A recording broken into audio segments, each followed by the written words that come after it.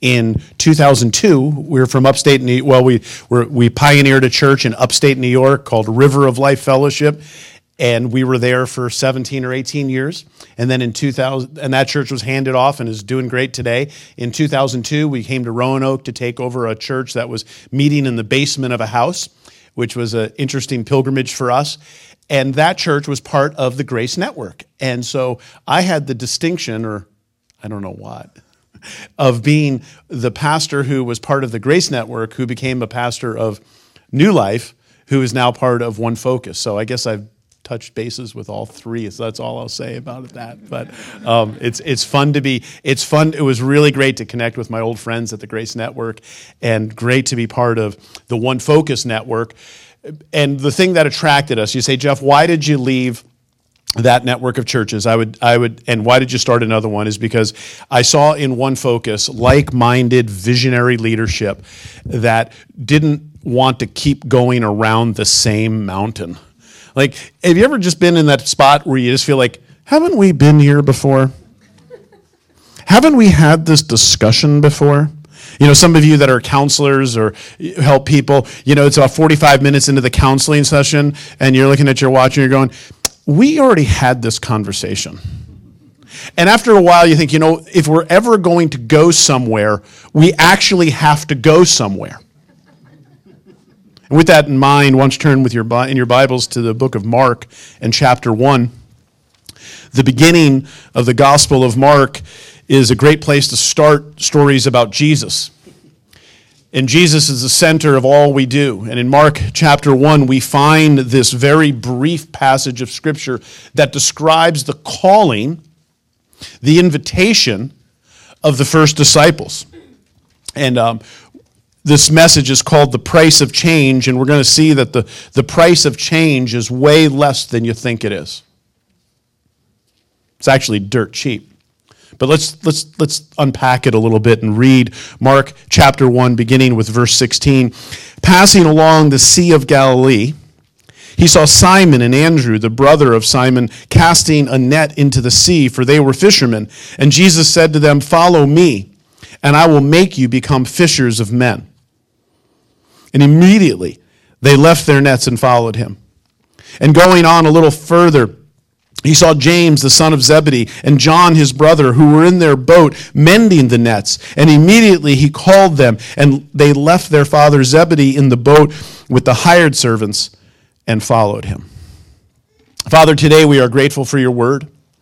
And we would confess today that without your word, we don't really have anything. And so, Lord, today we're asking not that we would have an intellectual encounter with the Word. We're open to that. Lord, we're not asking that we would have an emotional encounter with the Word. We're open to that. We want all of that. But, Lord, more than anything, what we want is an encounter with you.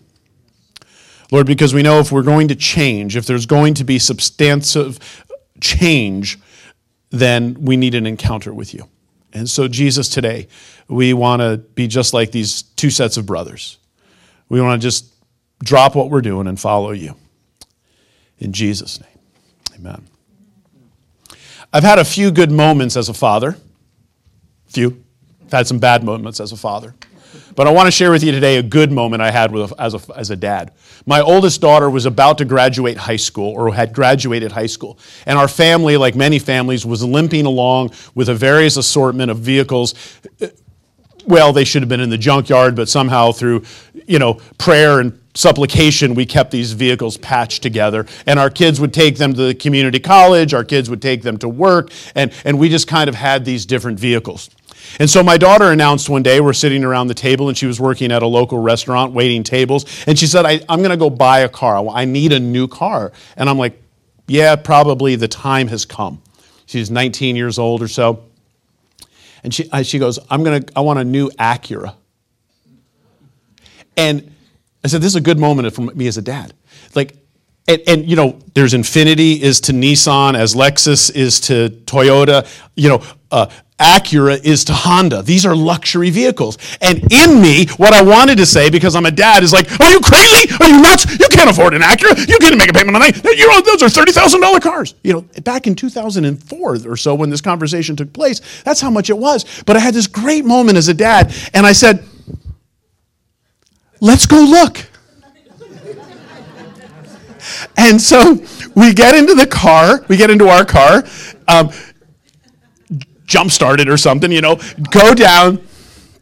We go down to the Acura dealership there in Roanoke, Virginia, along Peters Creek Highway, and we pull in, and by some miracle, a salesperson didn't run out. Usually you have about 8 seconds before the salesperson's there, and they're there. And so we're walking along this row and looking at them, and she finds this one. She goes, yeah.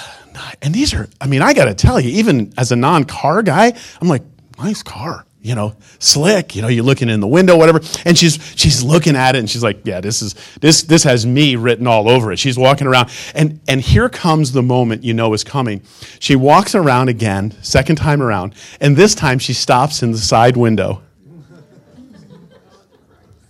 And it's got all this, leather, air, Bose sound system, yeah. And then price. And she's a smart kid. And by now, one of the salespeople is making their way like a shark through the seas towards a, bloody swimmer. The sales. Hopefully there's no car salesman here today. And she's a smart kid. And you could just see the numbers rolling, something. And she got this look on her face like, like this. And pretty soon we got in the car. We drove around that day looking. Eventually we got her a Honda-made Civic. That was a 4-door manual that she drove for 5 years and sold for maybe $1,000 less than she bought it for. Like, thank you, Jesus, Some of us have had experiences where we've gone and tried on a piece of clothing. Oh, this fits great. Then you look at the tag and you go, ain't that great. That pair of shoes, wow, that's really nice. And you flip over, not that good, right? Well, one of the things about change, about getting into a new place and going to a new place, is that the enemy of our souls is constantly inflating the price of change. Today, I don't want to tell you that change is expensive. I want to tell you that change is cheap. These men, these two sets of brothers, are fishermen, and along the seashore of this big lake, a 13-mile by 8-mile lake known as the Sea of Galilee, they're fishermen.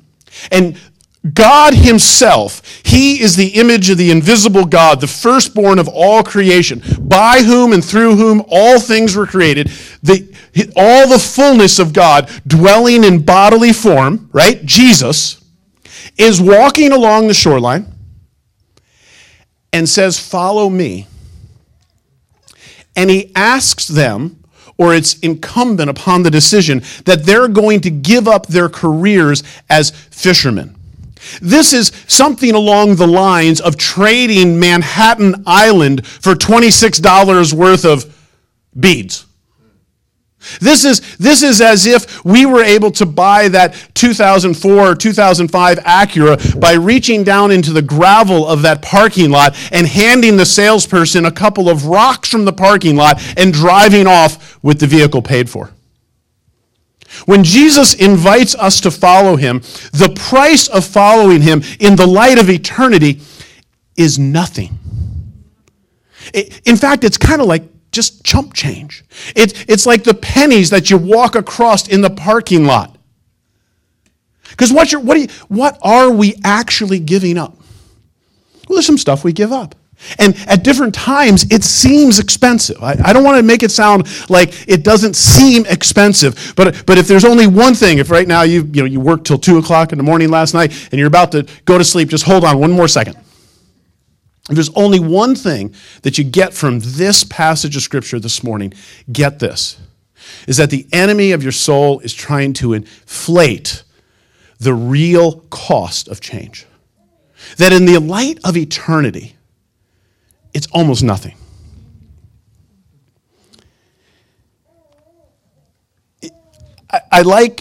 We know that Jesus had ministered to these guys before.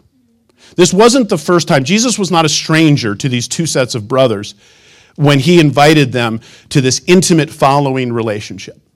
And they're also probably about the age of my daughter when she was looking at that vehicle. These are like the age of high school seniors, community college students. So 18, 19. We often think of the apostles as these grizzled, old, tough guys. These are young people. I became a Christian when I was 19 years old. And I do think there's something to be said about the wet cement of youth and following Jesus, that they hadn't made decisions and gotten mortgages and started paying on new boats or whatever kind of financing they would have needed that kind of locked them in. So there's no doubt that these four young brothers were in a place where they could absolutely quickly drop everything they were doing. But regardless of our ages, regardless of our situation, regardless of our circumstances, there are heart issues. There are issues internal to us where following Jesus is as real today as it was for these under 21-year-old fishermen who were involved in catching these fish that were usually between 8 and 12 inches long, and they're part of the tilapia species, and that's what they fished for. They were out there fishing tilapia. They would put their nets down, then the fish would be smoked or dried, and they would be sold. And this was their business. This is how they paid the bills. There's no way that Jesus or the apostles, Andrew, any of the guys, ever got to the end of their life, thought, man, I should have stayed in the fishing business. I could have stayed by, I think at times they had some dark thoughts. We'll see that later. Peter, we'll see that later. Peter goes, I'm going fishing. When he thought the whole operation was a bust. None of us following Jesus are going to get to a place where we think that was a mistake. Wasn't worth it. I've often wondered about the rich young ruler. And of course, the rich young ruler would have been a peer of these young disciples. He's young, just like the other guys are young. These are 18, 19-year-old men, and they're following Jesus. And here comes this young guy. Hey, what do I got to do to inherit eternal life? And Jesus basically says, be like Peter and Andrew and James and John. Sell everything you have, leave your financial interests, your property, and come follow me. And it says what? He hung his head. He owned a lot of property. I wonder what happened to his property. Did it increase in value? And when he died, his kids inherited it, and then the kids, as soon as the old man died, sold the property and bought Ferraris? Although there's only Lamborghinis in the first century. No. Like what happened to it? Was the property confiscated by the Romans? Yeah, probably. And that thing that kept him from being one of the guys, one of the 12, one of these founding members of the Church of Jesus Christ, one of the original disciples, was this stuff. And I always wondered, whatever happened to that property? Is it on sale for Craigslist today? I think I'd like to think that he eventually repented and became maybe one of the 72 later on or something. Like he finally got it. I'd like to hope that for him. But regardless of that, there is a price tag. One of the things, if you go to the next slide, please, listen, here's some things that the disciples gave up, and we get to trade three things, at least three things: self-determination, the familiar, and the predictable. Those are the glass beads and the trinkets of this age. That is the gravel in the parking lot. Today, after the message, if this speaks to your heart, pick up a piece of gravel and say, I could buy a new Mercedes with that in the kingdom of God. This is the gravel. This is the junk. These are the trinkets. This is the meaningless stuff from eternity's perspective that we get to trade to follow Jesus. Here's the first thing, self-determination. Look what it says here. Jesus comes to them, and he says, passing along the Sea of Galilee, which is actually a lake, he saw Simon and Andrew, the brother of Simon, casting a net in the sea, for they were fishermen. And Jesus said to them, follow me, and I will make you become fishers of men. Follow me, and I will make you. Following always precedes destination, determination, roles. Whatever the thing is that God wants to make you, follow me and I will make you a great dad. Follow me and I'll make you a great wife. Follow me and I'll make you a great school teacher. Whatever that thing is that God has called you to, it is incumbent, the first place is we give up the right to self-determination. The first time I ever saw this principle in action was when I was in Bible school. There was a man who was our academic dean. Morris Smith was his name. And God had put it on his heart to do a prayer walk all over New England, Connecticut, Rhode Island, Massachusetts, up around through Maine and back down. He was going to do like this one summer. He was going to walk like 500 or 600 miles around New England, interceding for revival in New England. And one of the guys that we were in Bible school with was an older guy. He was about 45, 50 years old, and his wife had passed away, and he found himself as a single student at a Bible school with a bunch of kids. Well, he's there, and God put it on his heart that he was supposed to go with Dr. Smith and do this prayer walk. So he comes up to, and he's telling this, he came back to the dorm, and this is how I found the story out, was he told this story in the dorm. He said, so I went to Dr. Smith, and I said, Dr. Smith, I feel like God has put it on my heart that I'm supposed to go with you. I'm supposed to carry your bags. I'm supposed to be your assistant. I'm supposed to be your helper, whatever that is. And Dr. Smith says, fantastic. I was hoping somebody'd come with me. I didn't want to do that all by myself. And okay, I'm in. We're going to leave I think it was about June 1st or something. We're going to leave on June 1st. And this fella, he asks him, he says, where are we going? And Dr. Smith, he was pretty tight guy, says, why do you care? God told you to go with me. Don't worry about where we go. That's a pretty harsh word. But as he was kind of taken aback by it. But I was thinking, this is kind of a Jesus kind of response. Peter's like, well, what about John? What happens to John? What's it to you if John lives until I come back? None of your business. Right? This is kind of a Jesus response. And I think this is we think it's so important for us to have our GPS on. We think it's so important for us to know where we're going. Where are we going? When are we leaving? Jesus is like, it's really none of your concern. Whether we're going to Bethsaida, whether we're going to Jerusalem, it doesn't matter. You guys, come follow me and I'll make you. This is kind of ABC Christianity. We just give up the whole right to self-determination. How many people would like to trade the glass bead, the trinket of self-determination, for following Jesus? We don't get to decide where we go when we follow Jesus. He does not need my help. He may need your help, but I found out he doesn't need my help. Jesus himself, Jesus will never ask us to do anything he has not done himself. Isn't it great to have a leader who models all of this? Think about Jesus. I, O Lord, have come to do what? Thy will. Jesus goes to the cross. Not my will be done. He's in the garden. Not my will be done, but thy will be done. Jesus gives up the right to self-determination to accomplish the will of the Father. I think this is one of the probably, and I don't want to call it heresy, but one of the dangers in contemporary church today is that we somehow have turned Jesus into a little good luck charm who comes to help us meet our dreams. Jesus has come to help me become whatever it is I dream of becoming. Listen, this is not the call. Jesus came to help me have the biggest fishing fleet on the Sea of Galilee. He could have. But when the disciples signed up, when we sign up as followers of Jesus, we no longer get to call the shots and put the X's on the map where we're going. I have come to do your will, O Lord. Those are the words of Jesus. Isn't it great having a leader who models that kind of relinquishing and release of self-determination? One of the most unpleasant tasks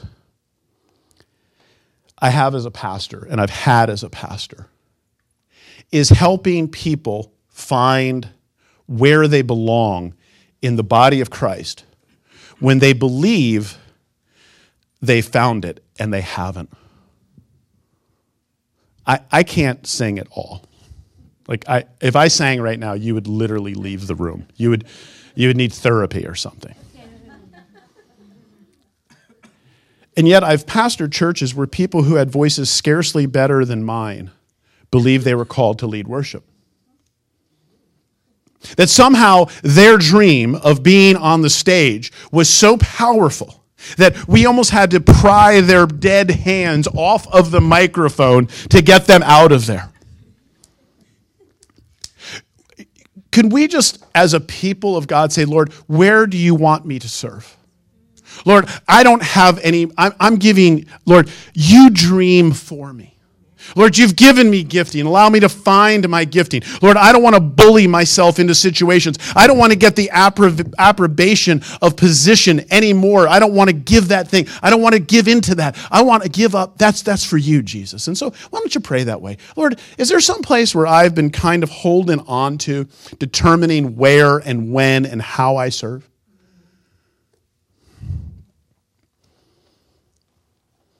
Lord, it's not my ambition. It's your ambition.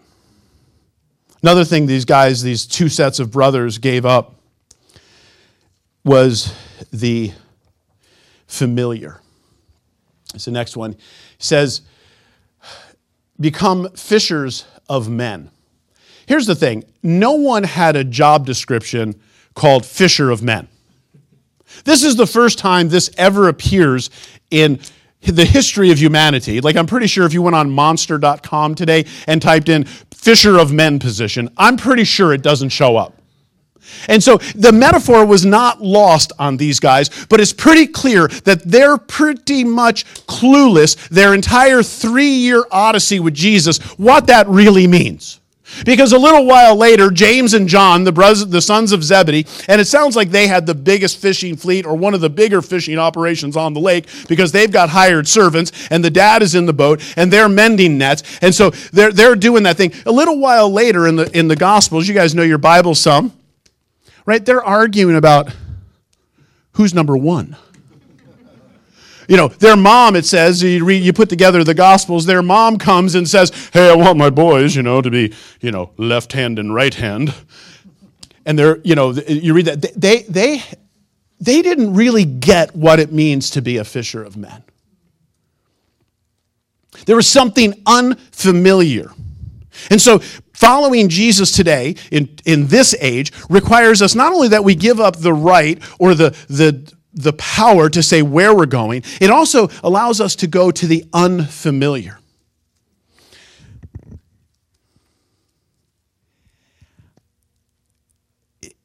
The truth is, these guys gave up a pretty lousy job. Think about being married, ladies. Think about being married to a fisherman in the first century. He's been out fishing all night, pulling nets in full of fish, gathering the fish, putting them in boxes or crates. There's things called scales and slime. And they've been fishing all night. It's hot work. They strip down, to their skivvies, and they're working through the night, and they're sweaty, and they're out there, and they've got fish on them, they've got guts on them, and they've got to clean the fish, and they've got to smoke the fish, and they've got scales, and they've got fish guts. And after that, they come home, and I forgot, there's no Irish Spring and soap and water and showers. Hey, baby, how about, my wife, hey, baby, how about a little love? Just got home from work, and it's like, kissing Neptune, right? You think about, Peter's beard doesn't look like he got it trimmed with the wall shaver. It looks like, he's got scales in his beard. I think sometimes we get so in love with the thing that's familiar to it, even if it's dysfunction. Like, I don't want to give up my addiction. It's so great. It's a little bit like the stinking fish business. Like, when I look at the fish business, I'm thinking, I'd do anything other than fish all night, and you can't even take a shower. Remember I was telling you change is cheap? Yeah, this was unfamiliar to them. I'm sure they were going to now become the followers of this itinerant rabbi with a bad reputation. I get it, but they got to see miracles. God used them to actually do miracles. We're talking about them today, 2,000 years later. I have a lot of empathy for Peter. I'm telling you, when he thought the whole thing, Jesus died, there's some reports of a resurrection. And Peter's response is, what? What's he say? I'm going fishing. I love that line, by the way. I like to fish. But him going fishing was like, it's been real, but this is over. It was a 36-month experiment. Our leader's dead, crucified in shame, dead, buried. I'm going to go fishing. Maybe I can buy my boat back. Maybe I can work for another fisherman on the lake. And they'll make fun of me a little bit. And, hey, how did that Jesus thing work out? And so he's pretty, I have a lot of empathy. And listen, I don't want to be, some of you are being asked today to make some pretty significant exchanges for what's been familiar to you. It feels like a big deal at the time, but it's really not. I hope you can laugh a little bit. I'm trying to be a little facetious here this morning. I want you to have a little bit, because I think sometimes the enemy puts that, that real serious thing, oh, you're going to follow Jesus. It's going to be hard. It's going to suck. It's going to kill you. You're going to feel like dirt. You're giving up everything to follow Jesus. And it's like he's inflating the price of change. So today, hey, I'm giving up the scales, I'm giving up the slime, giving up the fish guts, whatever that thing is that's been familiar. Those guys gave up. It's interesting that the people of Israel, they get a few months into the Exodus. They get to see the sea open up. It's like, sure do miss those leeks. Leeks are just fancy onions. Cucumbers, man, I could really go for a cucumber right now. It is kind of funny. We get pretty familiar with that. Jesus, remember I said Jesus models everything. Jesus gave up the familiar. He was a carpenter. I'm sure he was a good carpenter. Really good carpenter. Knew his business. Knew how to build tables, chairs, ladders, all those things out of wood. Trades it all in for accomplishing at age 30 the Father's will. He gave it up. Thank you, Jesus, for modeling for that. So try leaving your comfort zone. Trade the glass beads and trinkets of your comfort zone. Amen? What's the last thing they left? They left the safe. They left twice in this passage of Scripture. You'll see with both brothers, you can underline it, they left. There came a time they left. They actually said, this is the day when I'm actually going to follow Jesus full time. They actually left. If it was me, if I would like the sons of Zebedee, I could hear myself saying, okay, here, I'm going to follow Jesus, but I want a 12% share of everything that goes on. I'll come back on weekends and work nights to make sure I don't lose my share of the boats and the nets and whatever. I'd be trying to scheme. No, they actually just says, they left. And the reality is that following Jesus has real risk to it. It actually does. You may be poorer following Jesus than you were before. But the reality is, Peter has this exact question for Jesus after that encounter with the rich young ruler, right? He's like, hey, Jesus, what about us who have left everything to follow you? And Jesus is like, you're going to receive back 100 times, both in this age and the next. This isn't following Jesus is not, of course, a get-rich-quick scheme. It's not some way to become powerful and important and get approbation or whatever you're looking for. No, we get that. But there comes this glorious moment when you actually leave. It just says, they left. Isn't it a beautiful, simple, they left. And so it began for them. Fishing, or fishermen, I think they were good raw material for kingdom of God people. Let me tell you why. They understood the unpredictable nature of life. Sometimes things can be pretty predictable. You might have an employer or work at a place that's very stable. You work for a school district or you work for a large company, and every day kind of seems the same. These guys understood that some days you catch a bunch of fish, some days you don't catch anything. There's 2 occasions in the Scriptures where they basically didn't catch anything. The first time Peter has this encounter with Jesus, which is kind of funny. He says, hey, cast your nets on the other side of the boat. He goes, we fished all night, didn't catch anything. I'm the fisherman, you're the carpenter, keep your mouth shut. We don't need your help. Right? Don't you love it when people give you advice that don't know anything about what they're giving advice to? They do it anyway, and what? It gets filled with fish. Both boats have to come and bring it in, and Peter falls down at Jesus' feet and says, Lord, depart from me. It's like, did he want Jesus out of the boat? Next time it happens, after Peter says, I'm going fishing, this is a low point in these guys' lives. The man they had followed, the man they had put all of their hopes and dreams in for 3 years is dead. And they return like a bunch of whooped puppies back to Galilee, tail between their legs. Hey, it looks like the brothers are back fishing. I heard, they follow that. We told them not to follow that rabbi. That's a cult, What were the neighbors thinking? Oh yeah, you should have been here last year. There was a run of tilapia you wouldn't have believed. You guys, I don't know what these guys are low, and they're fishing at night, and they hear a voice from the shore. It's just getting light. It's dark out. Hey, cast your nets on the other side, and all of a sudden, bingo, same thing happened at the beginning, happened at the end of their time with Jesus, and the nets are full, and they're like, it's the Lord. And this time, it's not Jesus who asked it. Peter jumped into the lake, the Sea of Galilee, that time of year, sometime in the spring. The water's probably about 60 degrees. It's cold water. He swims to shore. It's Jesus. Like all of the things that we dreamed of about here he is on the shore cooking breakfast for his guys. What a glorious time. Here, the sun's coming up. And he says, he's already got some fish. Jesus had already caught some fish. He really didn't know how to fish. He had already caught some fish. And he brings some of their fish, and they're cooking, they're grilling fish. And you can see Peter probably as close to that fire as he can possibly be. And, Peter gets to retake the test that he failed a few, not too much before. Peter, do you love me? 3 times. Gets a redo. Aces that test, goes on to become the premier apostle. Yeah, there's no way. He said, I wish I would have played it safe.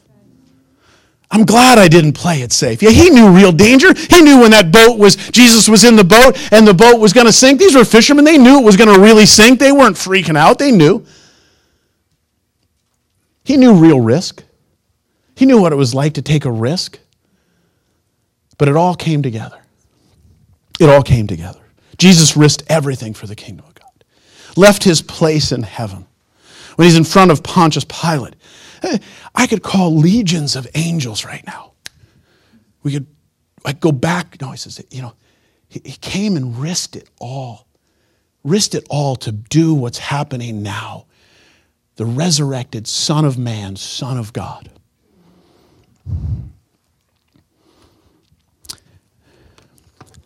Brother, you want to play a little music?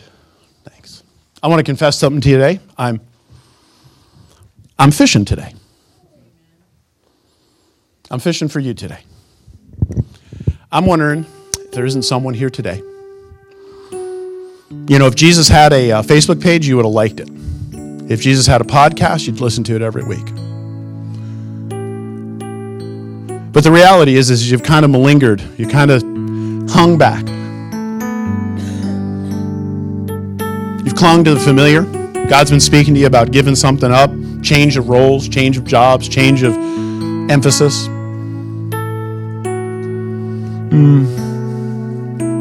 No, Lord, I'm too familiar with that. Or He's put something risky on your heart. When Jesus went to the cross, crucified as a criminal, all of his family name dishonored. He became a pariah in the community, crucified.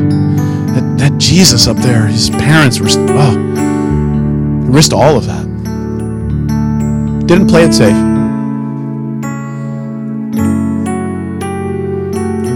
Or maybe it's just that whole self-determination trinket. I call them trinkets. It's like, you can go to the dollar store and buy all these glass beads. That's all self-determination is. So today, Pastor, I'm going to turn it over to you. If there's someone here, you want prayer, this is a day. Maybe you don't even need to stand up or make a public confession. You already know what it is. Just follow Jesus today. It's worth it. It's worth it.